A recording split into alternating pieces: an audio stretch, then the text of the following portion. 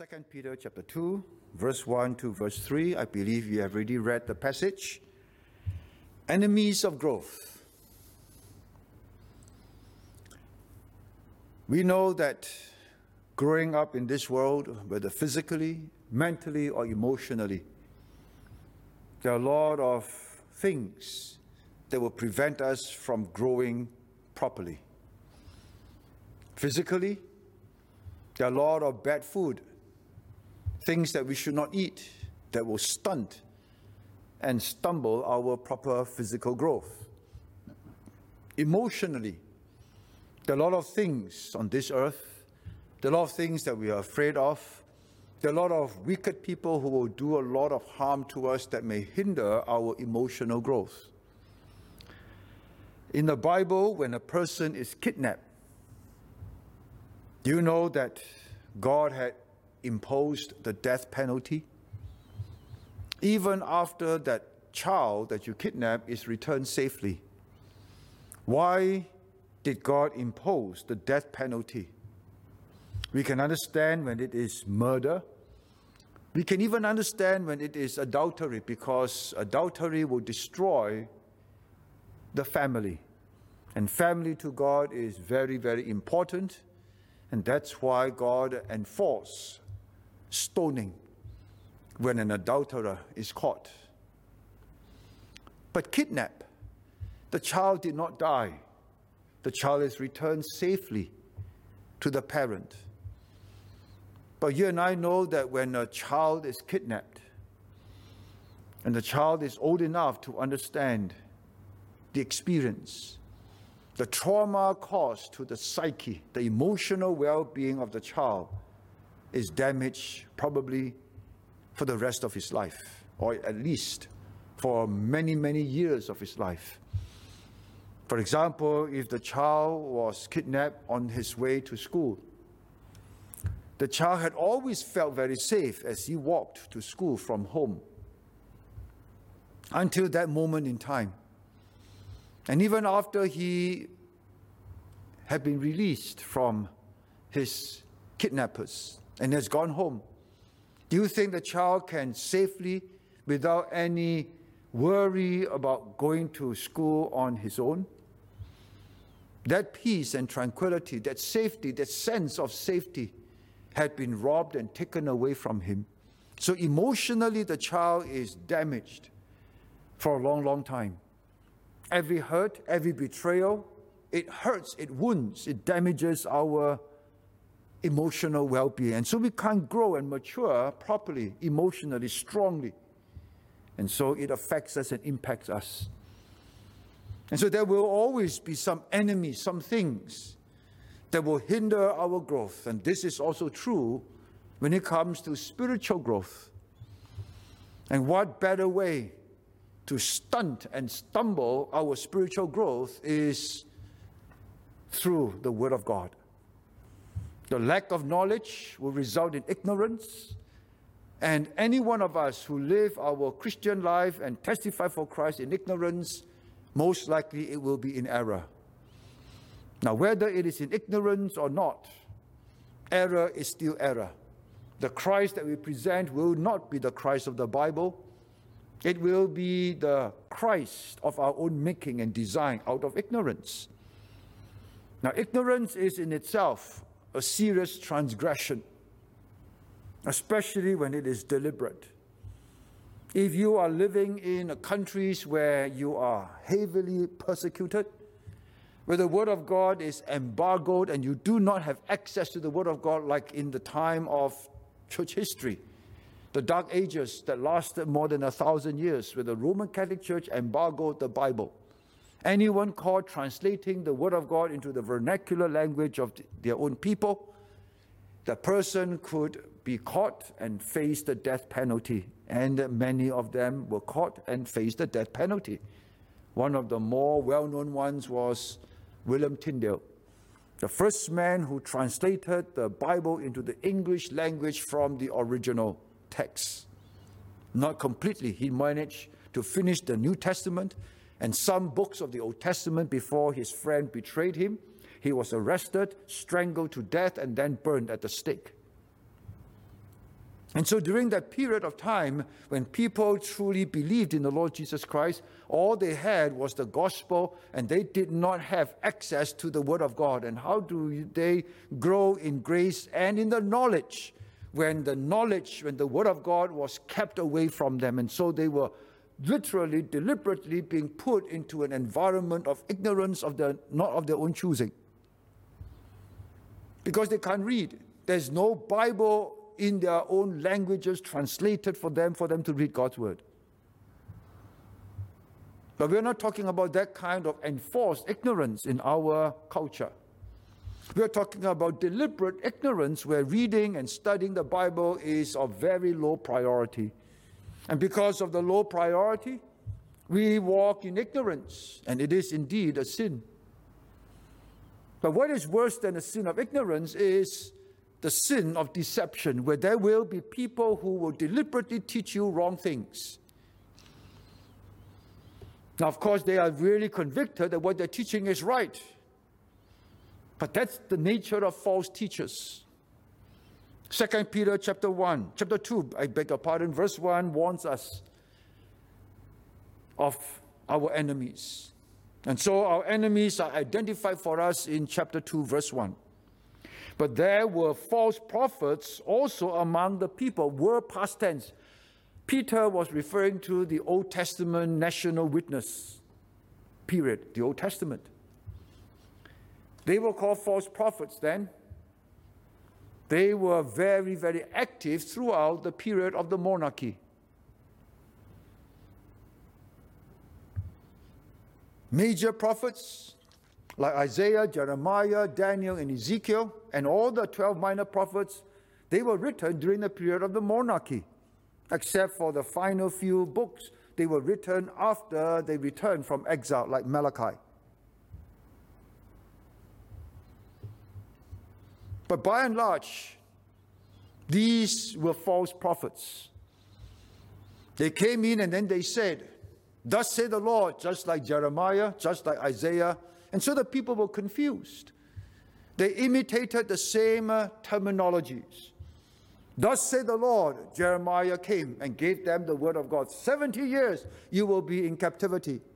And the false prophets will rise up with all their false prophet, very expensive garments. And they have a team. They have hundreds of them, whereas Jeremiah would be all alone. And then they are going to use the same formula. "Thus say the Lord, Jehovah. 2 years you'll be in captivity, and after that you will return." Now the people are now put into a hot spot. How are they going to know?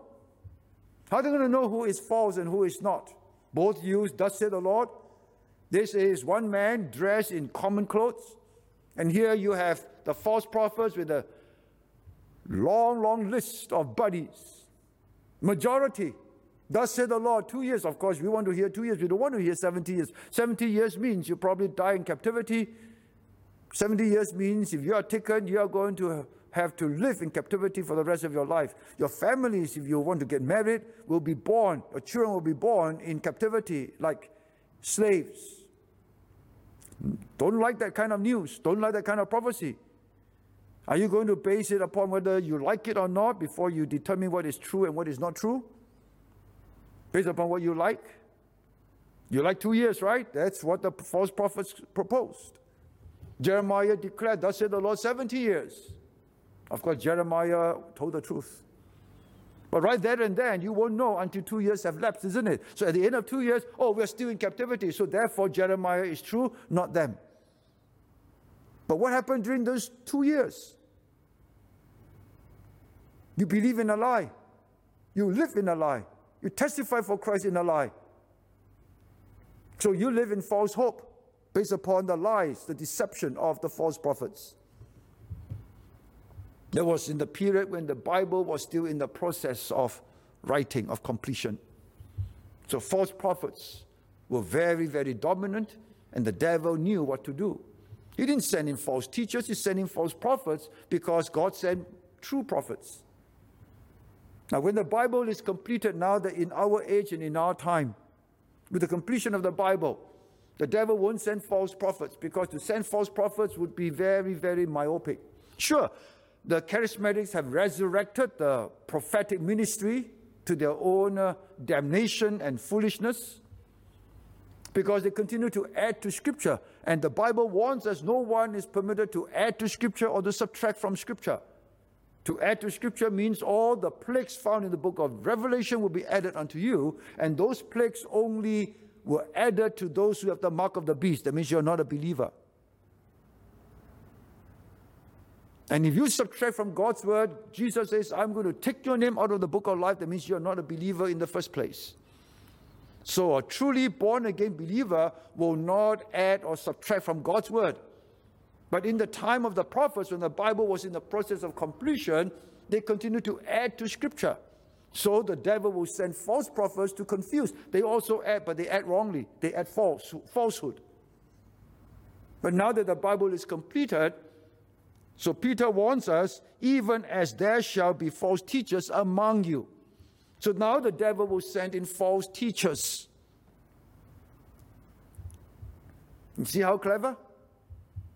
Just as confusing as in the Old Testament time, thus said the Lord, now they use false teachers. So these false teachers will say, I believe in the 66 books of the Bible just like you. Very clever, isn't it? They're not going to be false teachers and say, well, I don't believe in the 66 books of the Bible. Such false teachers, please leave. Don't teach in our Bible college. Don't teach in our seminary. So the devil is not going to send in idiots. He's going to send in people who will look like the truth, sound like the truth, and very convincing. The devil is not a dummy. He is a very, very wily, ferocious, roaring lion. And so he will send in false teachers among you.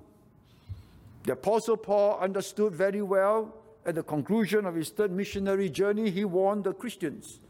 He called the elders from the church of Ephesus to come to him when he was in the Isles of Miletus on the way to Caesarea to return to Jerusalem. He said, after my departure, you're going to experience two kinds of enemies in the church. One from outside, very, very ravenous wolves. They're trying to devour the flock.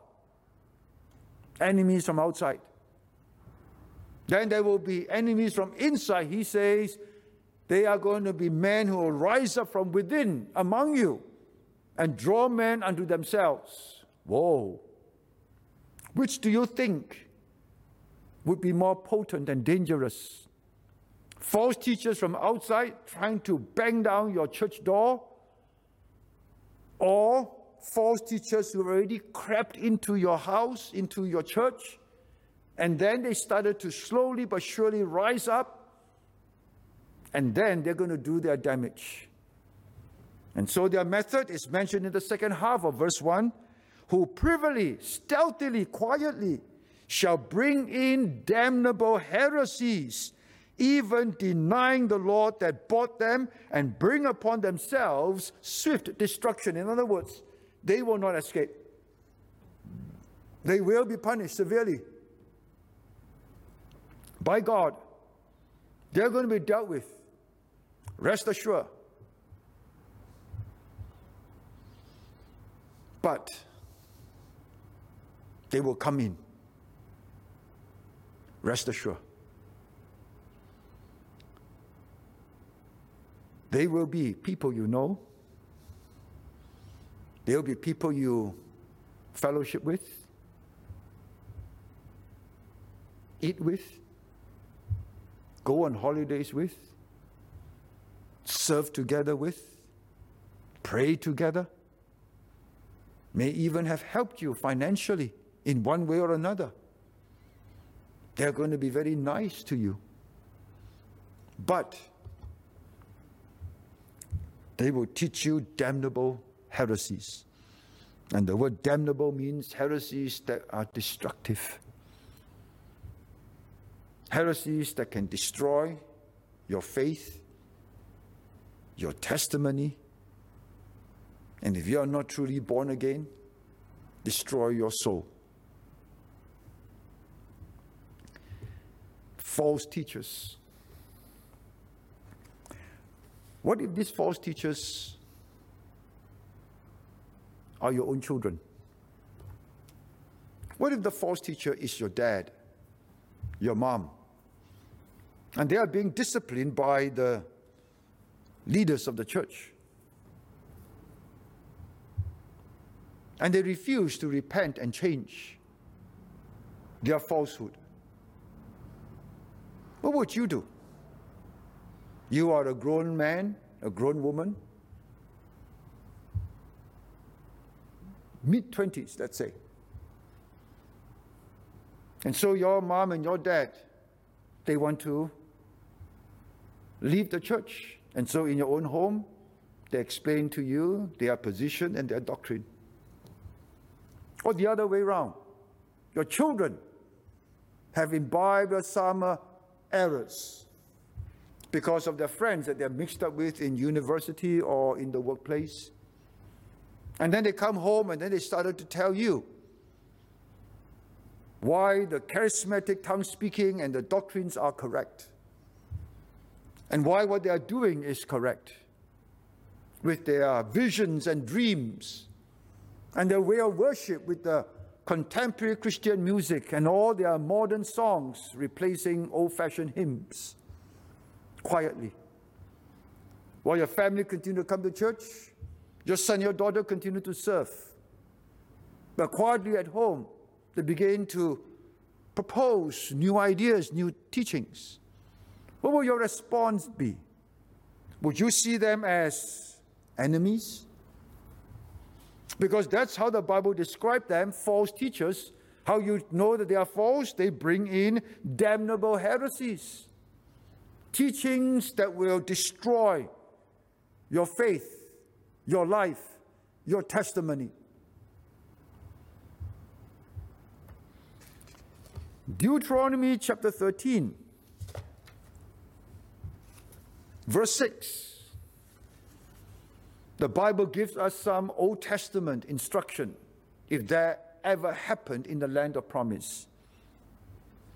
If thy brother, the son of thy mother, or thy son, or thy daughter, or the wife of thy bosom, or thy friend, which is as thy own soul, your best friend, entice thee secretly, saying, let us go and serve other gods which thou hast not known, thou nor thy fathers, namely of the gods of the people which are round about you, nigh unto thee, or far off from thee, from the one end of the earth, even unto the other end of the earth.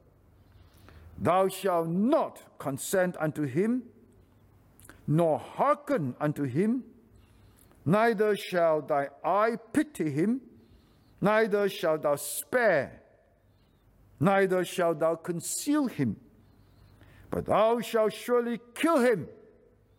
Thy hand shall be first upon him to put him to death, and afterwards the hand of all the people. And thou shalt stone him with stones that he die, because he hath sought to thrust thee away from the Lord thy God, which brought thee out of the land of Egypt, from the house of bondage. And all Israel shall hear and fear, and shall do no more any such wickedness as this among you. That is God's clear, non-negotiable instruction. Now, are you prepared to accept God's clear injunction? When the enemies are identified and they are your close relatives, loved ones, are you prepared to take such a stand? Grow or die. You take the wrong stand, you die. Now the Bible here warns us that this is God's requirement. And you and I know that God neither over or under punishes anyone. God sees this as a very serious transgression, because if this man does not deal with this properly, it will spread to the whole village, then the city, then the whole tribe, then the whole nation. That's how idolatry, false teaching will spread. It doesn't just simply stay in one place. It will spread like poison, like virus. Very quickly, it will infect. And in order to save the whole nation, the whole tribe, the whole city, the whole village, that person refusal to stop his falsehood must be stoned to death. And the father will be the one who will cast the first stone. That means you bring your child, you bring that person, even your wife, to the leaders. And then let them investigate and question. And then if the person, even your wife, refused, then the wife will stand in front of everyone. And then the whole village will be standing behind, you in front, facing your wife. You bend down, you pick up that stone, and there are stones everywhere in the promised land, sharp ones, the size of your fist. And all of them will bend down and pick up their stone, and none of them will throw any stone until you throw the first one.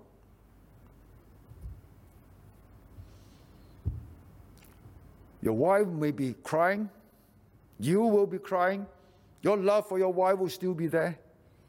The mother of your children will still be there standing by. But she is a false teacher.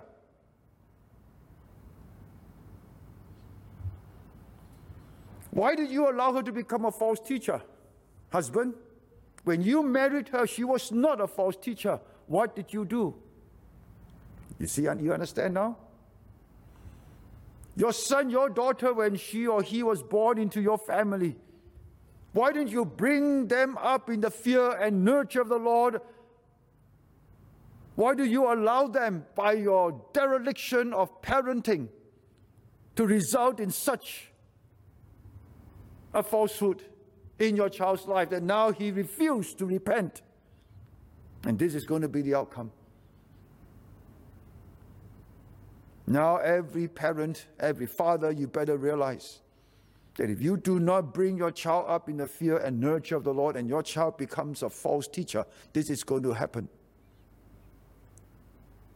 You marry your wife, and if you do not help her to grow in grace and in the knowledge of the Lord Jesus Christ, and she becomes a false teacher, this is going to be the outcome. You want to do that? You're the head. You are in charge of the spiritual well-being. Now, of course, in our church context, we can't stone, but we can excommunicate. And if your father or your wife or your mother or your son or your daughter, they are in error, and they want to leave the church, are you going to leave with them so that you can what? Be a family and go to church together? Or are you going to go together and condone his or her sin?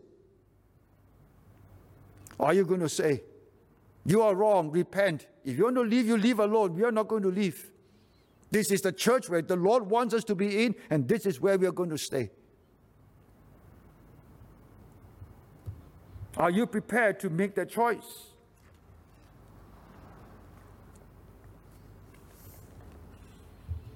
False teachers,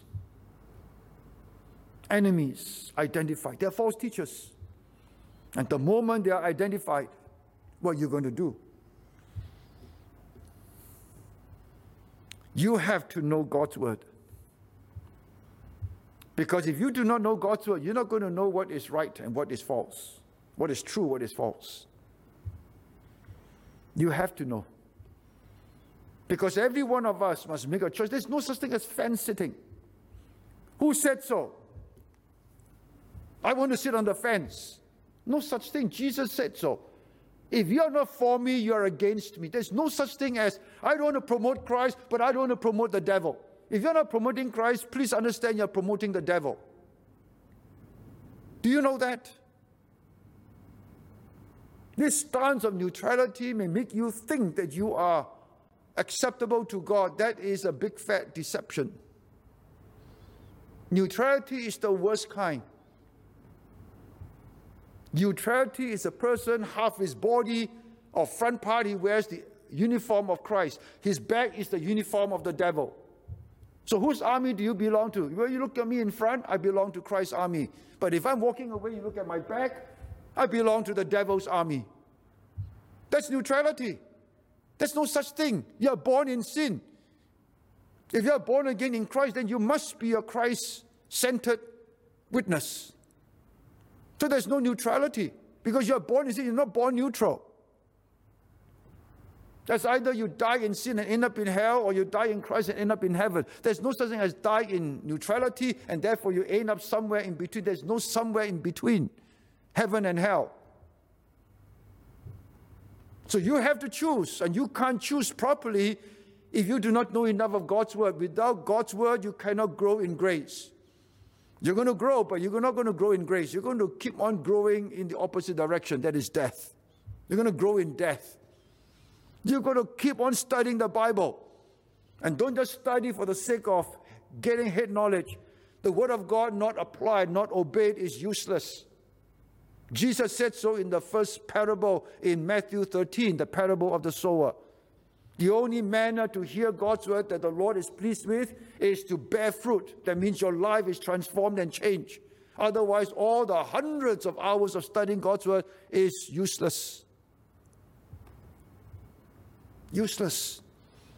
The enemies are identified for us. They will be measured against the word of God, not against our denomination, against the word of God. So know the word of God well, dear friend. That is your only protection. That's your only ability to sieve out, to identify an enemy.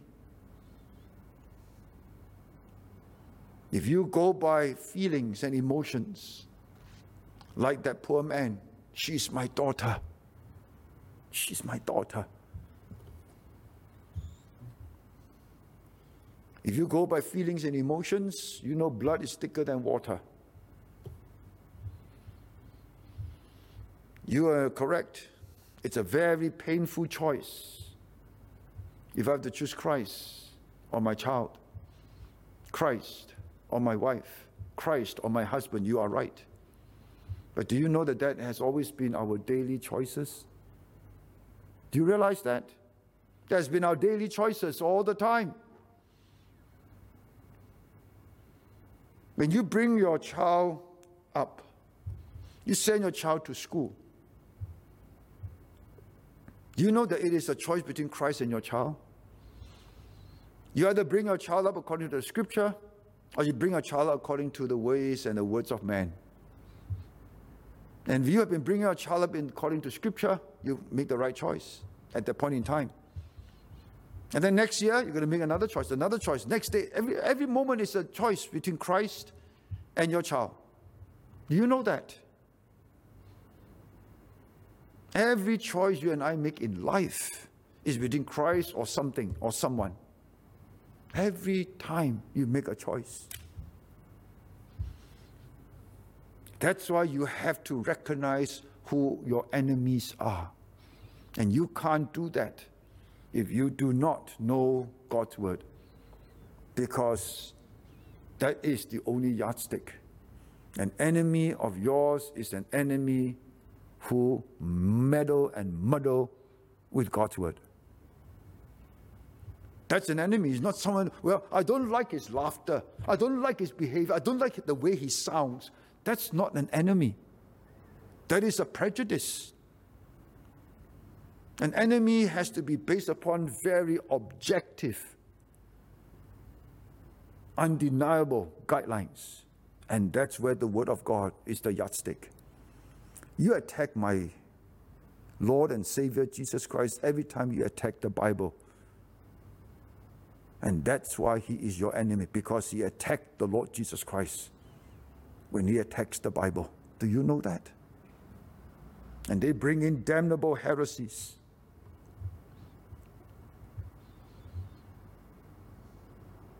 When they brought in the doctrine, the Bible has mistakes, verbal plenary preservation. And they are very sly and very cunning to say that, well, I believe in verbal plenary inspiration, but I just don't believe in verbal plenary preservation.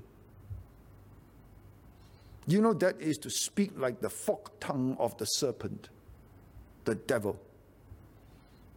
They seem to be on your side on the one hand, and then after that, when they lower your guard, they now plunge the knife into your heart.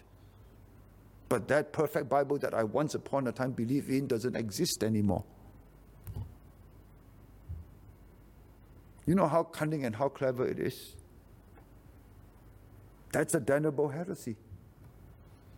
To say that Jesus Christ and God, they make mistakes. Because when you say there are mistakes in the Bible, it's the same as saying that God makes mistakes.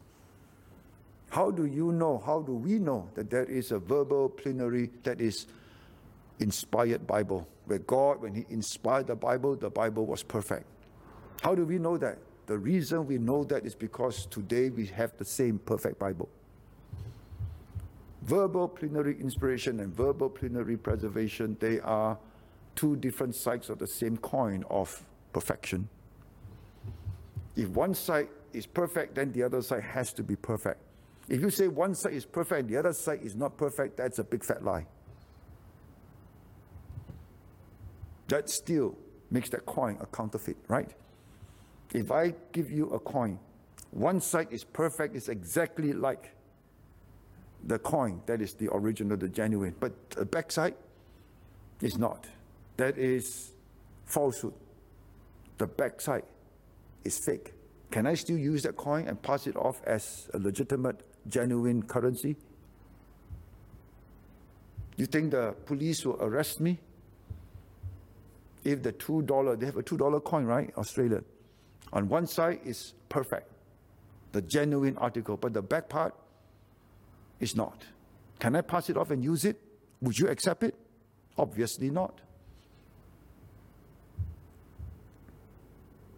That's the coin of the perfect Bible. You cannot have said one side perfect, VPI perfect, but the other side not perfect. Then it's gone. It's no longer perfect. And that means that's a damnable heresy. When God warns us, don't you dare add to Scripture, don't you dare subtract from Scripture. Do you know what is the implication? The implication is very logical. Those two verses can only be applied if we hold the perfect Bible in our hand. Those two verses cannot apply when the Bible was in the process of completion. Because in the process of completion, it's continued to be added, right? It continued to be added.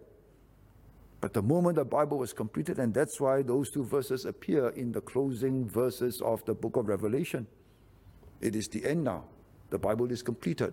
There is no longer progressive revelation. Progressive revelation concluded with the final book, the book of Revelation, and that's where these two verses apply. And these two verses apply only if you continue to hold the perfect Bible in your hand.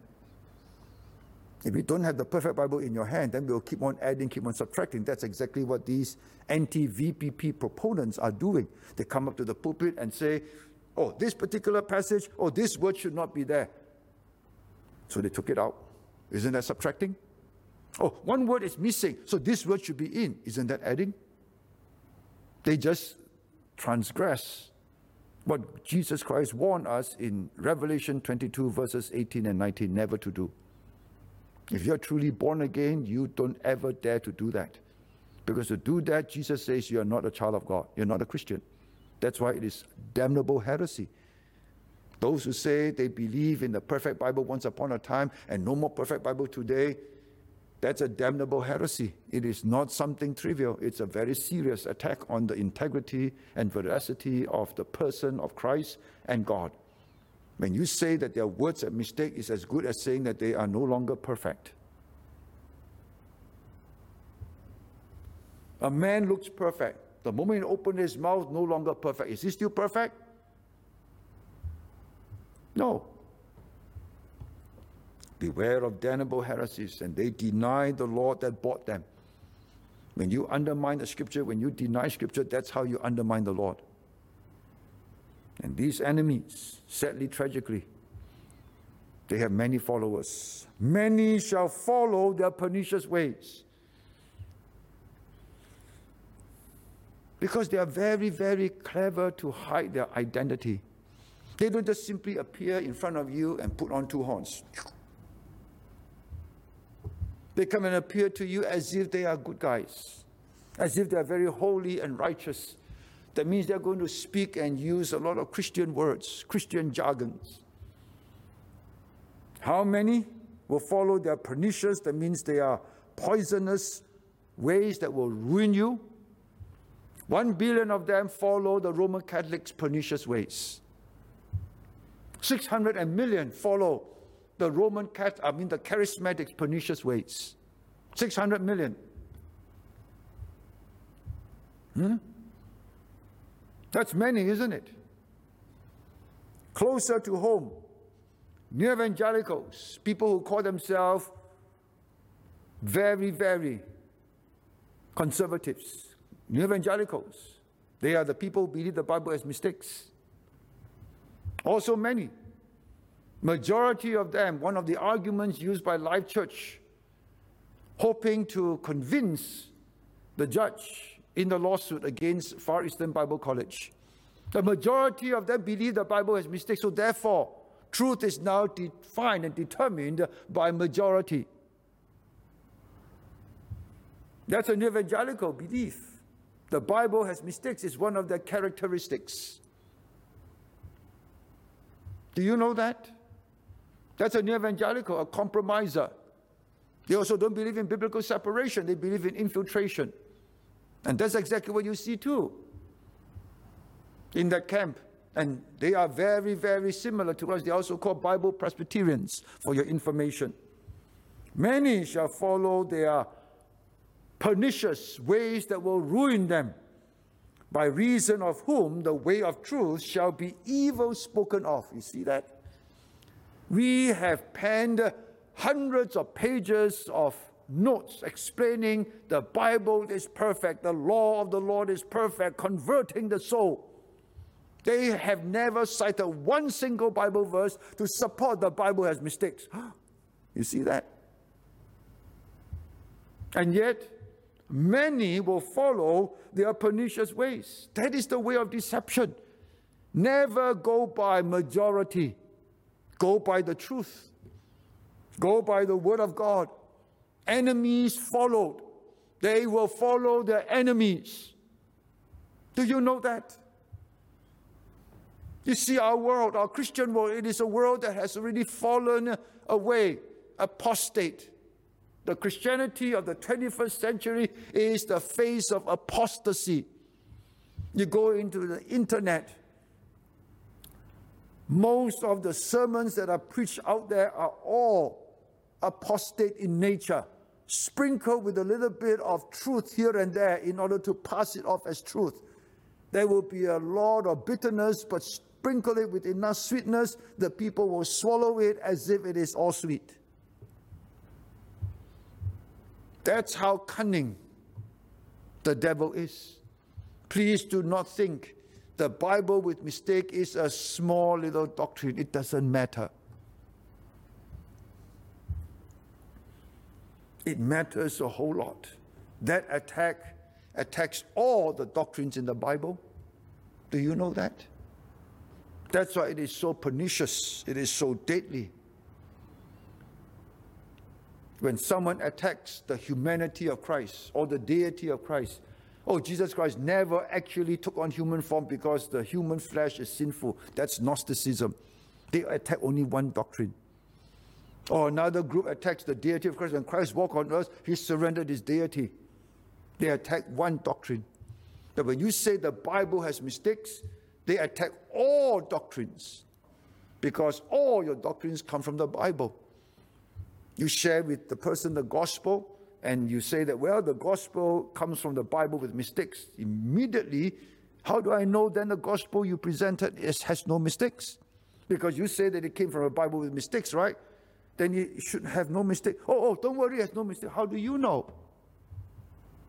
How do you know it has no mistakes? The gospel you just shared with me, how do you know it has no mistakes? Well, all things spiritual in the Bible has no mistakes. Only the facts like names of people, places, and numbers have mistakes. How do you know?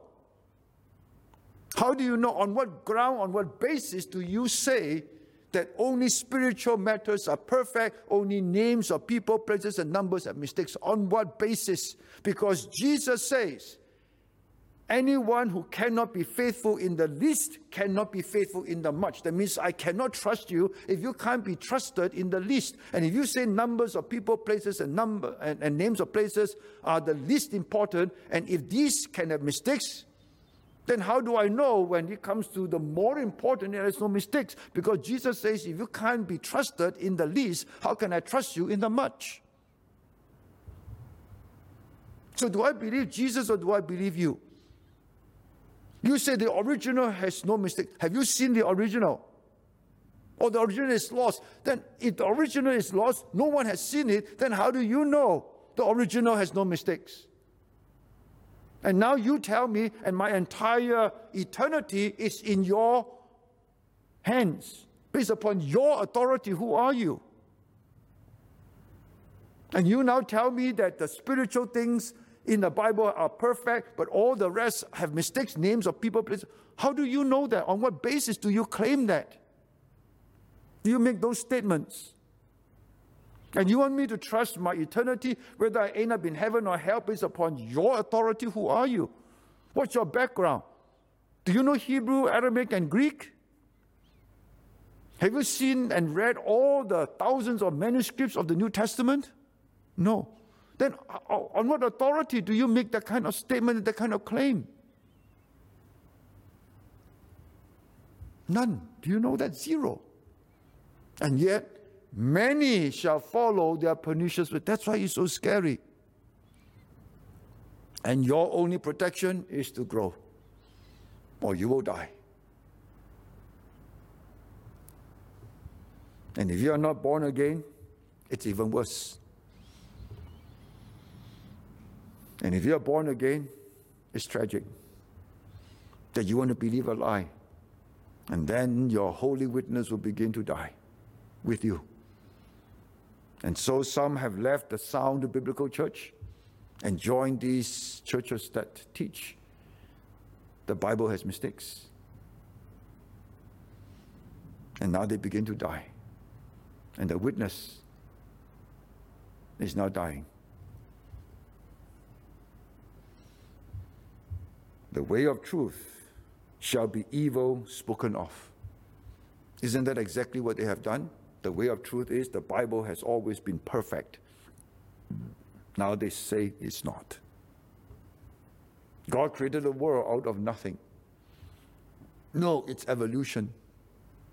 And then now you have evil professing believers say, well, God used evolution, which is worse. The flood of Noah is global. The whole earth was covered. The whole earth was covered, repeated again and again. And they believe in local flood. So many, many deadly errors out there today. And if you do not know the Word of God, and you do not keep on growing and study the Word of God, you're going to die. Because the enemies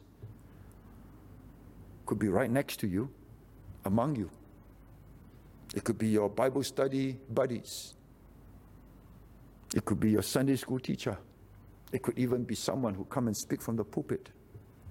If we are not careful to guard the pulpit. Or you go onto the internet and you like to listen to sermons out there without discernment. And if you are not careful, please, many are not careful. Many follow their pernicious ways. And then they fall. They stumble. They die from their steadfastness. Why do people do that? Why do these false teachers do all these things? Verse 3, the enemy's motives exposed. And through covetousness, that's the key. Covetousness shall they with feigned words make merchandise of you. They make money out of you by using the name of Jesus Christ. People in the world, they make money out of you through the things that they create. Bill Gates make money out of the world through the computer. You go to the stall, they make money out of you by selling you food, by selling you milk, by selling you hammer, nails, tools for the construction of your home. And here we have people who make money out of you by selling the name of Jesus Christ, by promising you heaven, by telling you things that they twist and turn, but they say that it is from the Bible. And they make money out of you, make merchandise. That's what they say. The Bible says, and through covetousness shall they with feigned words, lies and deception, they're going to make merchandise out of you, whose judgment now of a long time lingereth not, and their damnation slumbereth not. In other words, God has reserved them for destruction. They will not escape. They're going to face a judgment that'll be worse than that of the ordinary sinner. Because God warns us in James chapter 3 verse 1, be ye not many teachers, for greater will be your condemnation. And God never lies. Their motives is to make money. You see the Roman Catholic Church, how rich they are. Look at their cathedrals. I'm sure many of you may have gone to Europe and see St. Peter's Cathedral. I have not seen it. Don't plan to, actually. But I was told that it is spectacular. I've seen photographs, pictures, but not the real thing. I'm sure it must have been an experience to stand underneath and then you look up to see the beautiful three-dimensional, most difficult to paint painting by Leonardo da Vinci, and the sculpture of King David by Michelangelo. How to make a block of marble look so lifelike. That's why it is so clever, so good, so well known. It is said that when you look at it, that sculpture, it looks so human-like. But actually it is cold marble. How can someone be so gifted that can turn a block of cold marble into something that looks so human-like, so lifelike? The detail. Stupendous. Beautiful. You think those are free? You think it costs nothing? Make merchandise. And of course, you and I know about the charismatics. They are mega churches with their millions and millions and millions of dollars. They take pride in health and wealth. They want to look youthful all the time. They are pastors and preachers. They have to, because in order to sell them their gospel of health and wealth, they cannot be poor. They cannot be unhealthy. And so they have to look young all the time in order to prove to you that their gospel is true. You and I know that if I were to sell you some elixir for hair growth, you're not going to buy from me. True? Obviously, it's true. Because if I were to sell you my elixir of hair growth, telling you that if you apply this and apply that for so many weeks, your head will be full of hair. The moment you look at me, you know I'm a big fat hoax. I'm a liar through and through. What do you think? The charismatics, they promote the health and wealth gospel. They have to be wealthy. They can't live in HDB flat housing, public housing flats in Singapore. And then tell them, if you believe in Christ, you're going to be wealthy. I have to live in some multi-million-dollar premises. I can't live in an HDB flat housing board where 80+% of Singaporeans live in. In order for me to pass off my doctrine as true, I have to be wealthy. And they are doing it. I heard Joseph Prince preach from Psalm 133, verse 1. How good and how pleasant it is for brethren to dwell together in unity. That's verse 1. He preached from verse 2. It is like the oil that poured down from Aaron's head and to his beard and all the way down to his garment. And he took verse 2 out of its context that focused on brotherly love. He took it out of its context, flashed it on the screen. The people don't know what is before it and what is after it. And then he took that verse and he turned it into silly putty and said whatever he wanted to say. And what did he say? The oil there represents wealth. God has told me today that all of you in this congregation will be wealthy. It will pour down from heaven copiously, all the way from the top of Aaron's head onto his beard and all the way to his whole garment. And that describes for us the sequence of how the wealth would flow from heaven. It begins with the head. And then slowly it will pour all the way down to everyone in the congregation. And by that message, he has already given himself the license to be wealthy. And the people, thousands of them in the congregation, will say, Amen. Let our leaders and our pastors be wealthy first, and then my turn will be next. This is God's prescription. And therefore, if I do not help them and expect them to be wealthy, my turn will never come. And so when you see your pastors and their leaders living in fanciful multi-million-dollar houses, condominiums, you will not blink an eyelid. You will not murmur a single sound. Because if they are not rich, I will not be next. And so let them be wealthy first. My turn will soon come. You see how cunning and how clever, how they make merchandise of their people? What I share with you is not theory. It's reality. And through covetousness shall they with faint words taken from the Bible, they twist and turn the Bible, using the name of Christ. Thus said the Lord. They will claim, this is gospel truth, they will claim. And they're going to make merchandise of the people who follow them. Many. That's their motive.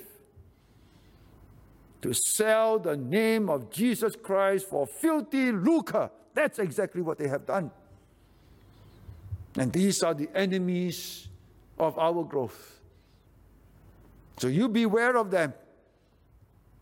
They need not be strangers. They will be among us. And that makes them more deadly because we are people with feelings and emotions.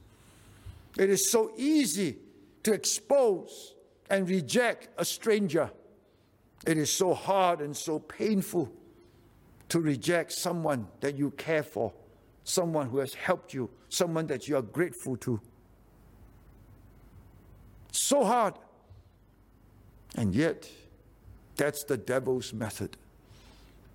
They will creep in privily, bringing with them damnable heresies. At the right time, they're going to reveal and expose themselves. But first, they will slowly creep into your very being, into your heart, so that there will be an emotional attachment. Has that not happened in many of our so-called Bible study groups? Instead of coming together to study the Word of God, these false teachers will creep in and they're going to sow their seeds of discord. They're going to bring in damnable heresies, and by their pernicious ways, methods, approach, very deadly, stealthy, and dangerous and poisonous, their ways, selling their wares. And what are their wares? What are the products they're selling? Damnable heresies. And you can't discern them if you do not know God's word, dearly beloved. You have to know God's word in order for you to see through them. No other way, because when you have the word of God in your head and in your heart, you have the mind of God. And when you have the mind of God, it is a mind that is wiser, a mind that is better than that of the devil. And whatever cunning devices the devil may spin and sow, you will be able to see through him and see through them. Because without the word of God, your wisdom is nothing compared to the devil's. The devil had thousands of years to master the art of deception. How long do you have? That's why when you have the wisdom of God in you, you have the wisdom of the devil's creator. And that wisdom is God's wisdom. The devil's wisdom is the creature's wisdom, not the creator. And that's how you'll be able to discern who your enemies are, because they are God's enemies too. And based upon the truth, not based upon feelings. It is based upon God's word.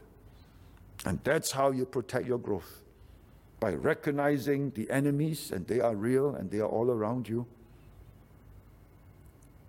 They're all around you. BBCWA is a church that has gone through, if memory serves me right, among all the BP churches worldwide, it's the church that has experienced the greatest number of splits. And yet, by the grace and mercies of God, you're still around. That's amazing. God, in his infinite mercies, have spared BBCWA so that there will still be a light that shines in that part of the world, in that part of Australia.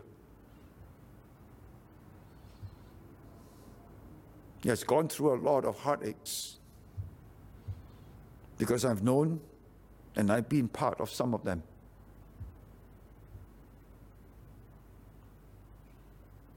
God has been merciful.